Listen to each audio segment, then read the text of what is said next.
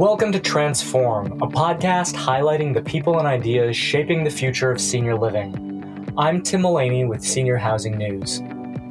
When he was just a child, Ken Yeager made a vow that one day he would start a business that would make the world a better place. That sense of mission not only spurred him to found Morningstar Senior Living, it has also proven to be good for business.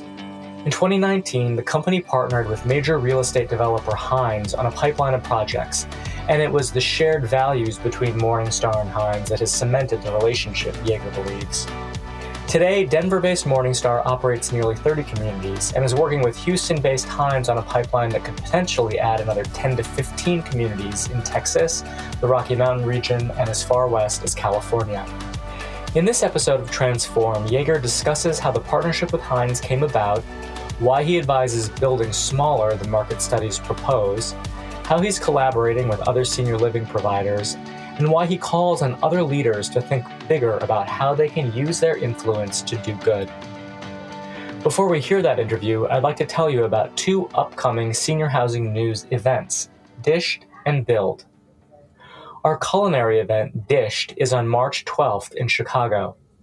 This annual event hosts 200 plus attendees in food service, culinary operations, and senior living management across the continuum.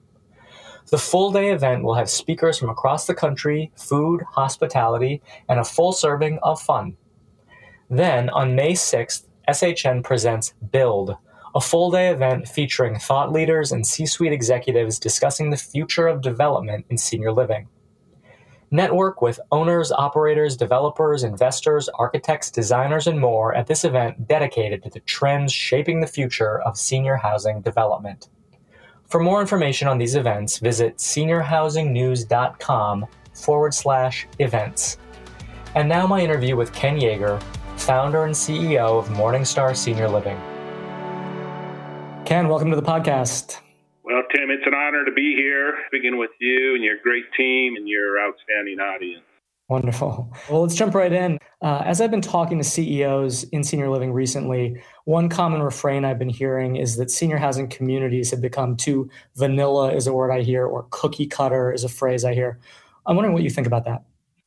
Yeah, great question. And I'd say not necessarily, right out of the gates. I think our developers and architects and interior design companies have taken a decisive lead on that to be upbeat, modern, contemporary designs to attract new residents that appeal not only to the residents themselves, but to their adult children.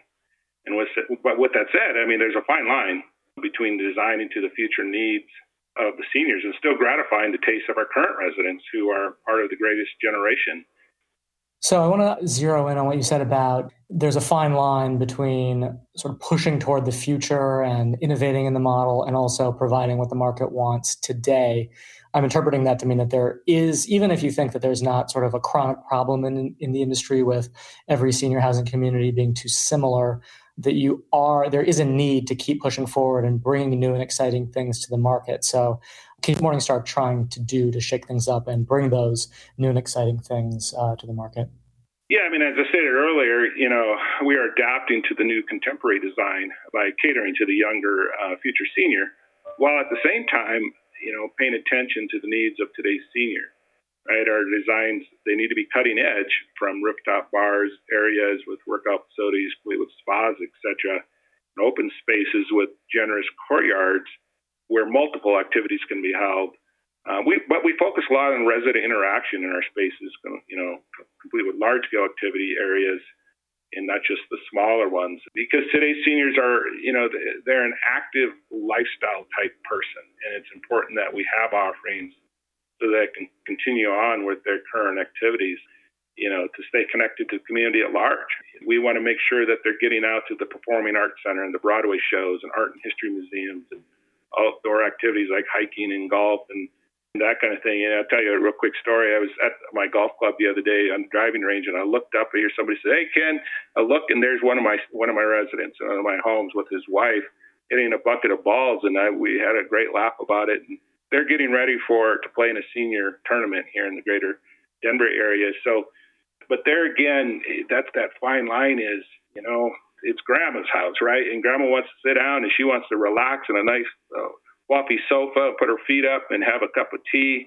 You really have to look out for the individual needs of the resident who grew up during the Great Depression and those that are coming out and they're more vibrant and active. So you got to have both. Great. And you just announced a partnership with Hines, the big real estate developer. The work you're doing together is part of this effort to bring something new to the market. Can you talk about maybe the backstory on partnering with Hines? How did that come about? Yeah, the Hines Corporation they are a world-class organization headquartered out of Houston. And one of our real estate developers, they're just one of the best real estate developers in the U.S. and around the globe. And we've been extremely blessed to have joint venture with some of really good development companies. This is what we do, joint venture. With Confluent here in Denver and Swenson out in the West Coast, and now with Hines and a few other ones, they've become an important part of our future as we expand our senior housing platform. And Gerald Hines, the founder, he's successful beyond conventional comprehension. It's just outstanding. He has built a legacy that will be hard to duplicate, and one that joint venture partners like Morningstar are proud to be part of. Under the Hines platform, projects are, they're going to move forward under the values established by Gerald Hines, and integrity is everything to him and their organization. There are no shortcuts. Quality is going to be paramount, and it's all about a long-term relationship, long-term play with them. So about 2 years ago, we got introduced to them by another real estate partner of ours.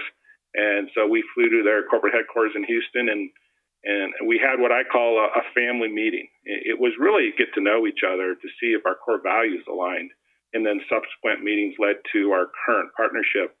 And at the end of the day, it was all about alignment, not just on the financial side of the business, but our mutual interest in serving in senior housing, about our core values and overall mission that led to our partnership. And you can have all the skill set in the world, but if your core values and worldviews aren't in alignment, you're going to have troubles down the road. So I'm excited about changing the way people view senior housing with the ingenuity of Hines as our partner. And we don't know what the future holds. We may do one property with them or a dozen or more. We're going to be very selective in our site selections, like we do the rest of our partners. And they're just great folks to be joined up with.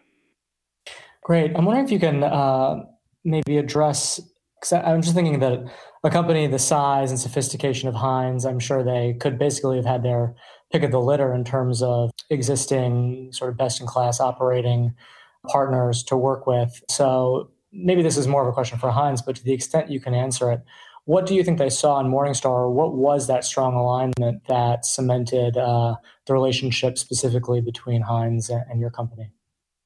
Yeah, I think there were two things. First and foremost, they were looking for a core value. They did a lot of work on us, checked a lot of our references, checked our website. Our website really tells a story about who we are, and a lot of testimonials there. They visited our properties, and then it really was that face-to-face meeting with their team for several hours and going to dinner with them. And it's all about alignment of like interest and like core values. And when they studied us, they spoke with Matt Turner, my managing partner, and myself. They are very, very keen on who it is that they're doing business with, that there is a long-term, basically friendship there. And because that develops into trust. It's kind of like a marriage. You have to trust your spouse, and that's the way they looked at things. And then they were looking for financial alignment. They weren't interested in the third-party management structure. So the financial alignment that Morningstar likes to have, as they say, skin in the game is something that was of interest to theirs. They just felt that there'd be greater ownership there. So those were the two primary reasons. And, our track record of building Class A assets, because everything they do is the best. And they wanted to make sure that we weren't going to cut corners anywhere, that we wanted to build Class A quality projects. Well, maybe this is a good time to ask a question that I think we were planning to maybe hold for the end, but we've been talking about the mission alignment so much. And so it seems like a good place to ask you about your mission statement, which is on your website. And there's a phrase in there that says, honor God as part of that mission statement. And I think that's a little unusual for a for-profit company to have that. Obviously, we see some version of that a lot on the nonprofit side of the business. the decision to include that phrase in the mission statement? And is that something that raises eyebrows at all in the for-profit world? It really isn't. That's just kind of, who I am. That's the core of my foundation, my worldview. And it really started where that came from was the naming of the company is, some 16 years ago now. When I founded the company, it's kind of like when you have a child, you need to name your child. And I needed to name the company, and it just couldn't come up with the name. And one day I was, down in my office in my study, and I was reading the Bible. And I was in there in Revelations, right there in Revelations 22:16, that verse says that I, Jesus, have sent my angel, give you this testimony for the churches, that I am the root and the offspring of David and the bright morning star. And then I read that verse, I thought, my goodness, how powerful would it be to name your company after Christ himself? And so I did a little research on that name, and Morning Star really means the bringer of light, which led to our tagline of casting a new light. And, we're not looking for saints to work for us. Matter of fact, we don't use Christianity as a litmus test to work for us. Every saint has a past and every sinner has a future.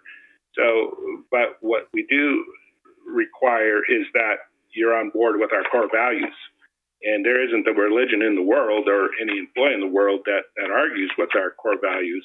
And so that's really what's important to us, that our core values of love, kindness, honesty, goodness, fairness, respect are an inherent value of yourself. And if that is who you are, then that attracts that type of person to work for Morning Star. And at every one of my grand openings, I'll quote that scripture. I'll talk about who it is that we are, that we don't discriminate against any form of religion. Regardless of what faith you come from or no faith at all, we want to honor your spirituality. And that's part of honoring God, is to do the right thing all the time with our team members, our residents, our staff, our vendors, our referral sources, our family members. And I'll tell you, I get unequivocally, 100 to 1 people who honor what we're doing versus those that may have an issue in today's society that don't want to quite mention the word God. But, the way I see it, it's something that is out there in the world, and our company was founded on it. You reach in your back pocket, pull out $1 bill or a $20 bill, and right there it says, "In God we trust."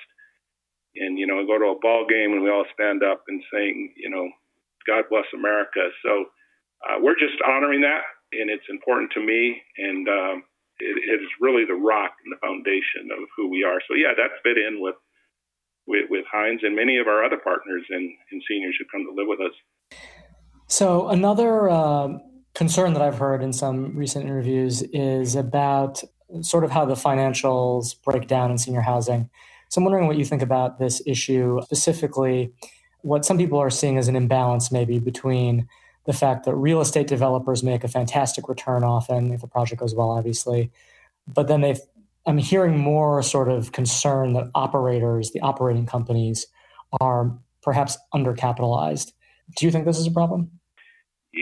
I think it's a valid concern. I think it's something to keep an eye on. I mean, there's really two types of operators in our space, and those that work strictly for a management fee plus incentives for hitting predetermined targets, and then those who have equity in each deal and participate, pari passu on the real estate returns plus the management fee. And generally speaking, those with equity in each deal are pretty firmly capitalized due to their fees on the real estate side and the management fees. And then when it comes to recap and sale of the property, and it's certainly up to the management fee-based companies as it is with equity-based management companies to budget accordingly. And as far as I know, the most companies do a pretty good job there of ensuring that they are balanced in that arena. And I personally have not heard of any management companies being in financial trouble or distress. But nonetheless, it's something to keep an eye on. And, it will be important going forward that debt and equity partners keep fees stable so that everyone is aligned and success is shared from all sides. Great. I'm wondering if there's any sort of conventional wisdom in the senior living industry that bothers you or that you disagree with. Oh, boy, I tell you what. Probably one thing, and I'm probably in the minority on this one. A lot of my peers probably agree with me, but nonetheless, perhaps I'm a little old school in my thinking here, but I haven't jumped on the bandwagon to eliminate the word senior from our company name or from our literature. From the seniors I know and have been around, they are proud to be called seniors for hitting such a milestone. Babies are babies, and toddlers are toddlers, and teenagers are teenagers, and young adults are young adults. And, Father Time has mercy on no one. So when you age, you become a senior. And in my book, it's a title and a position of honor, one that should be respected throughout the ages. So for now, we at Morningstar, and we'll stay with the word senior. It'll stay in our name. That's just who we are. That's who we love on, and we respect that title. And other than that, I think we as an industry have done a pretty good job on staying in the forefront of changing with the times to accommodate all generations. But that's one that people go back and forth on: is should we eliminate the word senior from our vocabulary? And I'm just not there yet, because I spent a lot of time with them, and a lot of them enjoy that title. So that's where I'm at. Got it. So Dave Schloss, the president of ASHA, recently told me he thinks this is the hardest operating environment ever, maybe, for senior living providers. And he cited workforce challenges, new competition, the need to adjust to the boomers that are, the future consumer for the product. Do you agree about the level of difficulty in the operating environment? And how has Morningstar been doing just in terms of occupancy, margins, the basic metrics? Yeah, I'll tell you what, David is correct. There's a lot to consider here. Every era has its difficulties, right? I certainly wouldn't not want to have the struggles that our current generation of seniors had growing up during the 1930s or during the World Wars, or even as recently as the 1980s with the financial crisis. But with that said, the issues of today are real, and they need our full attention. With unemployment rates hovering around 2% in some states, employees have options, and leadership is more important now than ever. Designing a career with purpose for our team members so that we can compete with other industries such as banking and hotels and restaurants, just to name a few, it's critical. Although the need for senior housing, but I think as far as development and growth goes, although the need for senior housing in the next 20 years is going nowhere but up, our biggest challenge is monitoring the development. Us as an industry, we can't build all the homes now that we will need in the next 20 years. It's not going to work. So we as an industry have to grow at an intelligent pace. Banks and equity sources need to be wise when a developer comes to them with a great site. After all, everybody has a great site, a no-miss site, right? And some have 20 or 30 or 40. But it's best to pull back and to be disciplined with site selection and unit count per property, or we're all going to be in trouble with occupancies and operating margins. Because I think, margins are going to fluctuate if overbuilding continues. And, it's best to be conservative with your performance as you write those, and don't oversell to the investment group. Build with the notion that someone's going to build down the street, whether there is room for them or not. And, I'd really advise people to scrutinize third-party market studies and go with about half of what they say you should go with. So the problems are real, and it's through great organizations like yours and Nick and Argenum and ASHA where we all can come together to solve these issues. And, one of the things I'm doing is I'm getting together with another senior leader, another CEO and his company, and we're bringing our senior leadership teams together. And we're gonna talk about best practices for 2 days and discuss the issues that we're facing in each of our firms. And we're doing this to learn and grow from each other and to stay ahead of the issues at hand and really work together. So I think we're really looking forward to that and really help solve some of these issues that are at the forefront of our industry. Interesting. Can you say what company that is that you're going to get together with? Sure. And I'm happy because it's going to be down south. We're going to Vero Beach to meet up with Tim Smick and his great organization down there.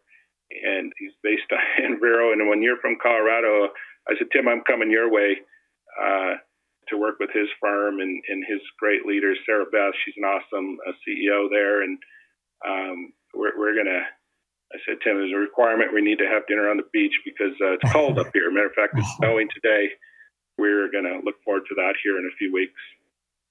Great. That's interesting. We actually just ran a story about this phrase co-opetition, cooperative competition instead of sort of cutthroat competition. And it's something that we're seeing a little bit more clearly on the nonprofit side. But I think it was maybe Lana Peck from NIC talked to us for the story, and she said she thought for-profit providers could be doing more of that as well.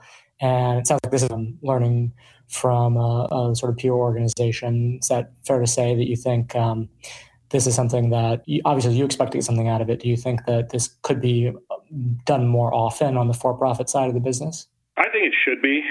Matter of fact, I just talked to Tim this morning on another matter, and we shared ideas. And I think that you should choose wisely. Although, man, I tell you, I could name 15 great CEOs. Right now, I'd love to spend time with them and their team with ours. But Tim's company in particular has great core values and alignment with ours.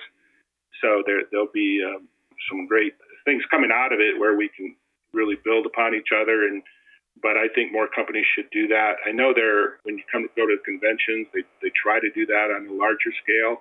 But maybe that's an idea for whether it's ASHA or NIC, or try to get companies together when their senior leaders are there and share operational ideas and really head off problems before they get to you. So yeah, I'd certainly like to see more of it. On the sort of monitoring new development question, well, I guess one quick follow-up is you said, look at the market studies and do half of what they say. When you say half, is that build your community half the size that they say that they recommend? Yeah, I mean, unfortunately, I've never read a market study where they say that there's too much building. I mean, they always say, there's room for 1,000 more units when there isn't. And, I don't know. I want to be careful here. I don't want to throw them under the bus. I'm sure they've got their metrics that they're leaning on, but it never seems to turn out that way. So it's got to be cautious. What we do is we do our own internal market studies, right? Matt and I, we still kick the tires. We still walk the dirt. We still do our comp analysis. And then if we feel good about it, then we'll engage the third-party market study that kind of tells what we already know, because the banks require that, right? So I would really advise that you do your own first.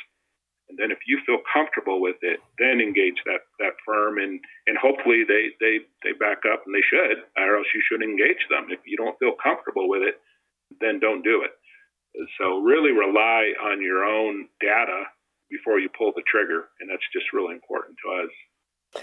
So two major topics this year have been the rise in active adult development and the need for a more scalable middle market senior living product. Is Morningstar looking at playing in either the active adult or more in the middle market?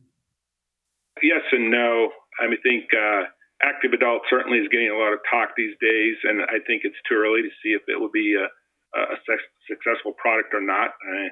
I mean, you just can't just jump into something without studying demand for it or understanding the product. Most of the active adult is catering to the senior in their 70s who are looking for, to downsize their life and enjoy meaningful activity. But on the other hand, I mean, the Del Webb product's been around forever, right? It's done a nice job. And they've actually been designing active adult spaces for years on a for-sale product with club-like amenities such as health clubs and golf courses and the such. And so actually it's not, all that new of a concept, but it's the rental apartment-style adult product that is getting all the talk at the moment. So, we'll see what happens the future holds. But as for Morningstar, we'll stay disciplined on what we do well, and whether active adult fits into our plans in the future, that will tell. And as far as the middle market product, it's a different product altogether. From what I understand, there's a need for a middle market product, and it's just not our design at the moment or our market that we have chosen to venture into. And another maybe concern or idea that's been kicked around, I think, is the potential for disruption from companies outside of the traditional bounds of the industry, even some big players like Amazon. Are you worried at all about that kind of disruption? No, not really.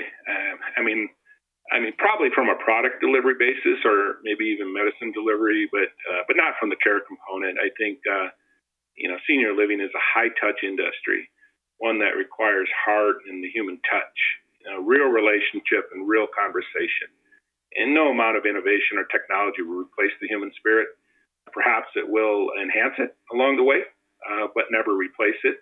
I mean, unless Amazon gets into the staffing business, which, I wouldn't put it past them. They're into everything else. But I think our industry is safe from a takeover. And it's hard to deliver care in a little brown box on your doorstep. So I think we're safe. And another way that Morningstar kind of reminds me of a nonprofit, at least when you're looking at the website, is the attention. Morningstar Foundation. I know, certainly other for-profits have foundations, but the prominence of the Morningstar Foundation and the kind of interesting projects you're doing, I think, are notable. How did you get involved in these far-flung projects in places like Nicaragua and Ethiopia? Yeah, that's interesting. It actually started when I was about 5 years old. My mother grew up in her younger years in an orphanage in Juarez, Mexico. And when I was a child, she used to take me across the border to show me what poverty was like with my brothers and sisters. And it made a dramatic impact on my life. And I made a vow to God at that time that, one day when I grew up, I was going to start a business and give a large percent of my profits to the poor. But it's, become much more than giving of my income. It's become a daily active involvement in serving those around us who have great needs, whether it's in our own senior housing communities or in our neighborhoods, inner city, or across the world. In my early years of business, I used to return to Juarez, where my mother grew up, and I would help build homes in the poorest colonials of West Juarez. And from there, about 12 years ago, an elderly gentleman asked me to go along with him. He wanted to go visit his daughter and her husband, who were down in Nicaragua repairing homes when Hurricane Felix had just swept across that country and destroyed the eastern coast. And on that trip, I met up with a man and his wife, Pastor Earl Bowie, and his wife, Damaris, and who had taken in dozens of children off the streets who were left abandoned in Nicaragua due to the national disasters and poverty in the area and the civil war that was going on there. And, many children were left hungry and homeless and in need of shelter. And so they were held up like in this warehouse-looking type building with holes in the roof, no AC, one bathroom for 60 children. The place was dark and gloomy, and kids were sleeping 3 to 4 to a worn-out mattress in the rafters of the building with little hope. And Pastor Earl, he was doing all he could with the little resources that he had to put a meal on the table, let alone a decent roof over their heads. And he was, trying to bring them comfort to those kids in his care. He was a great man of love and devotion. But, I came back to Denver, got my nice car, and drove to my nice home, and I couldn't get that image out of those kids out of my mind. So I just decided to do something about it. I took about a dozen men from my church down to this village called Puerto Cabeza, and we took our tool belts and our hammers and everything else that we could get across the border. For the next 3 years, we built these children a beautiful home, like a dormitory-style house that they could be proud of. And it was complete with running water and restrooms and ceiling fans, screened-in windows, new beds and blankets. And then from there, we added on a kitchen, study hall, vocational center, and clinic, and on. And, we keep going back. Now tons of families, and my company's gone down there, and other CEOs have actually joined me with some of their key staff. And so, the kids are flourishing now. They're going to school.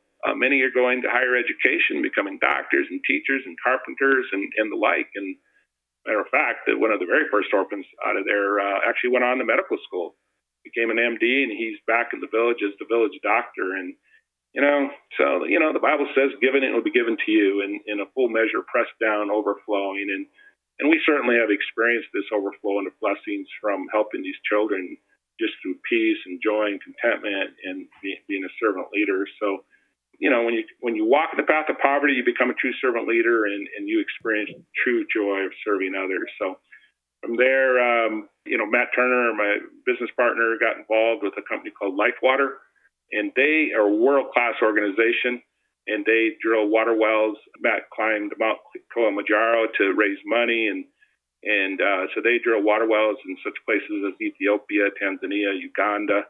And we're in the midst of a massive fundraiser campaign right now to purchase 3 new water rigs, one for each of these countries. And you can learn more about that if you want. You can just go on the website of lifewater.org/Morningstar, and you'll see what we're up to there. And, and I personally went over there to Ethiopia with my son and daughter this past March to see the crisis firsthand. And it's simply amazing. I mean, 1,400 kids die every single day, shocking, from drinking unclean water. Everything's preventable, 100% preventable. So you see this travesty firsthand, you get involved, and so that's kind of what happened. And I really like Simon Sinek, who wrote this book called Start With Why a few years back. Why do you do what you do? I mean, well, at Morningstar, we serve seniors so that they can live a vibrant, rich life, right? But we also serve seniors so we can take the profits and serve the poor around the world. And so we have a volunteer program where all of our employees can voluntarily donate out of their paycheck through payroll deduction to the water wells or the orphanage. And it's shocking what's going on with our team members. A very high percentage of our team members give maybe even $2 a paycheck. And it all adds up, and we're saving lives together. And then I walk into my homes, and I'll tell you, I have dishwashers and housekeepers, and they're coming up, and the first thing they ask me is, how are the kids in the orphanage doing? Do they have enough money for the food? And how are the water wells coming along in Ethiopia? And so our purpose is serving the poor is contagious. And we have collectively discovered that our title and our position and our money is good when it is used to help others. Great. I'm really interested in your own personal story. And it reminded me that I just read an interesting interview that Dwayne Clark, the founder of Aegis Living, gave to Entrepreneur Magazine. And he wrote about he talked to them about his own childhood and the poverty he experienced. And he said, entrepreneurs share one thing: they're trying to run as fast as they can away from poverty. It creates rocket fuel for them to be successful. Do that or have a similar orientation as Dwayne? Yeah, I mean, Dwayne's doing great things. He really is making a difference in the world in many different arenas. And I haven't read that. It must have just come out. But if I understood it right, I think that, and I don't want to misquote him, but if he was talking about if you had poverty in your own life, which it sounds like he did, and I know I certainly did, and probably a lot of your audience did, you kind of use that as motivation to be successful, to serve others. And I'm knowing Dwayne, that's probably what he was talking about. And that's how many great athletes are great athletes, right? They just use their will and their strength and God-given talent to be successful, to serve others. And I've seen that firsthand. So yeah, I certainly agree with that in our motivation in our company, the purpose, to start with the why. Why do we do with what are you going to do with what you got, so to speak, is all about to serve others. And if you focus there, then all of a sudden your problems become a little bit less. And it's not woe is me, but how can I help others?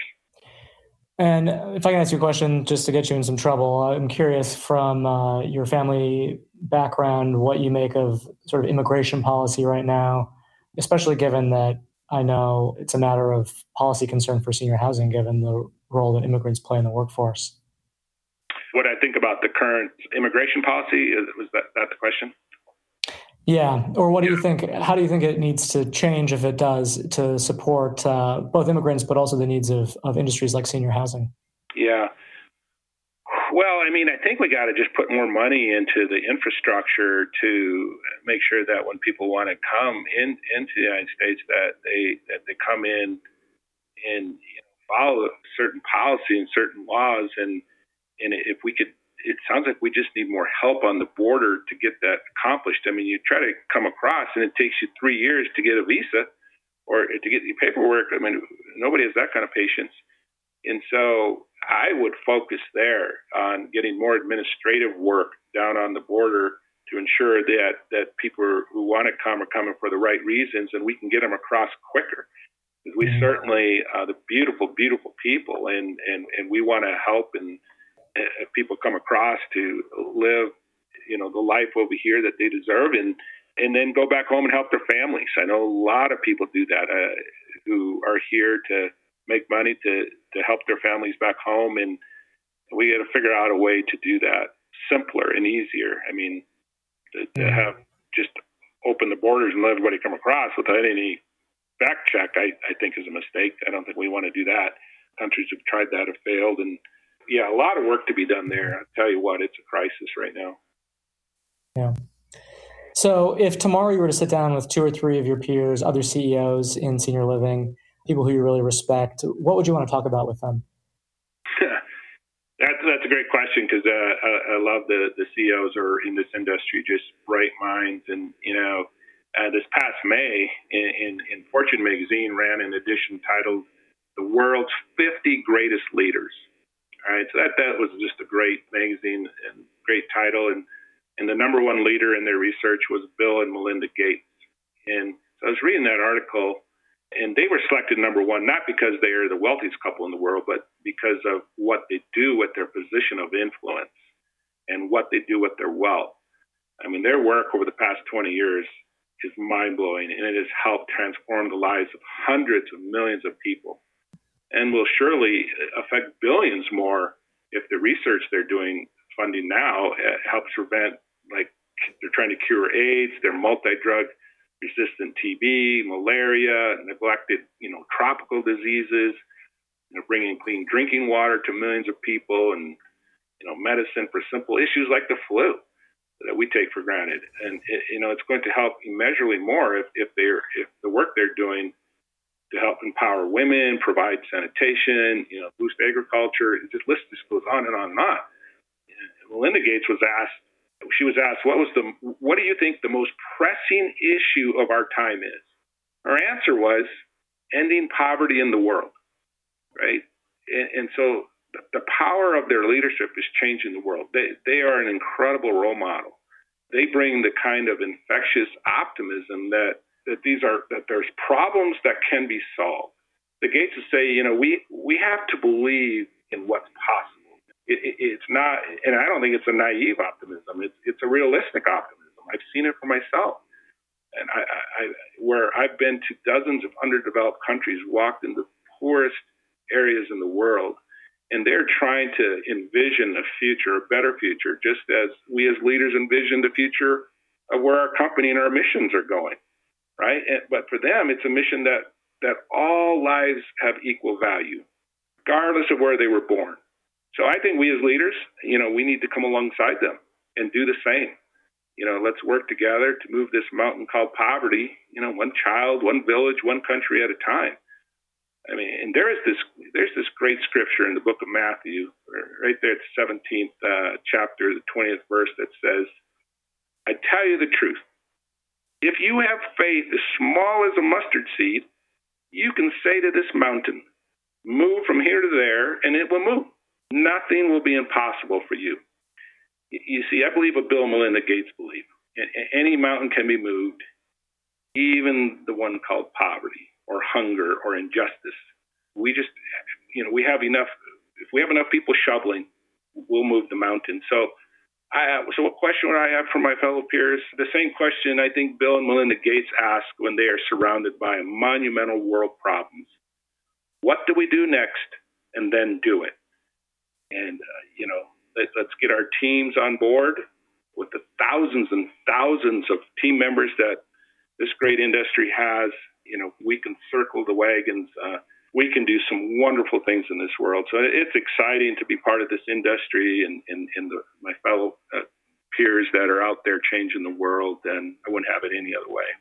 Great. Well, I think that is a wonderful note to end on. So thanks so much for taking the time to chat.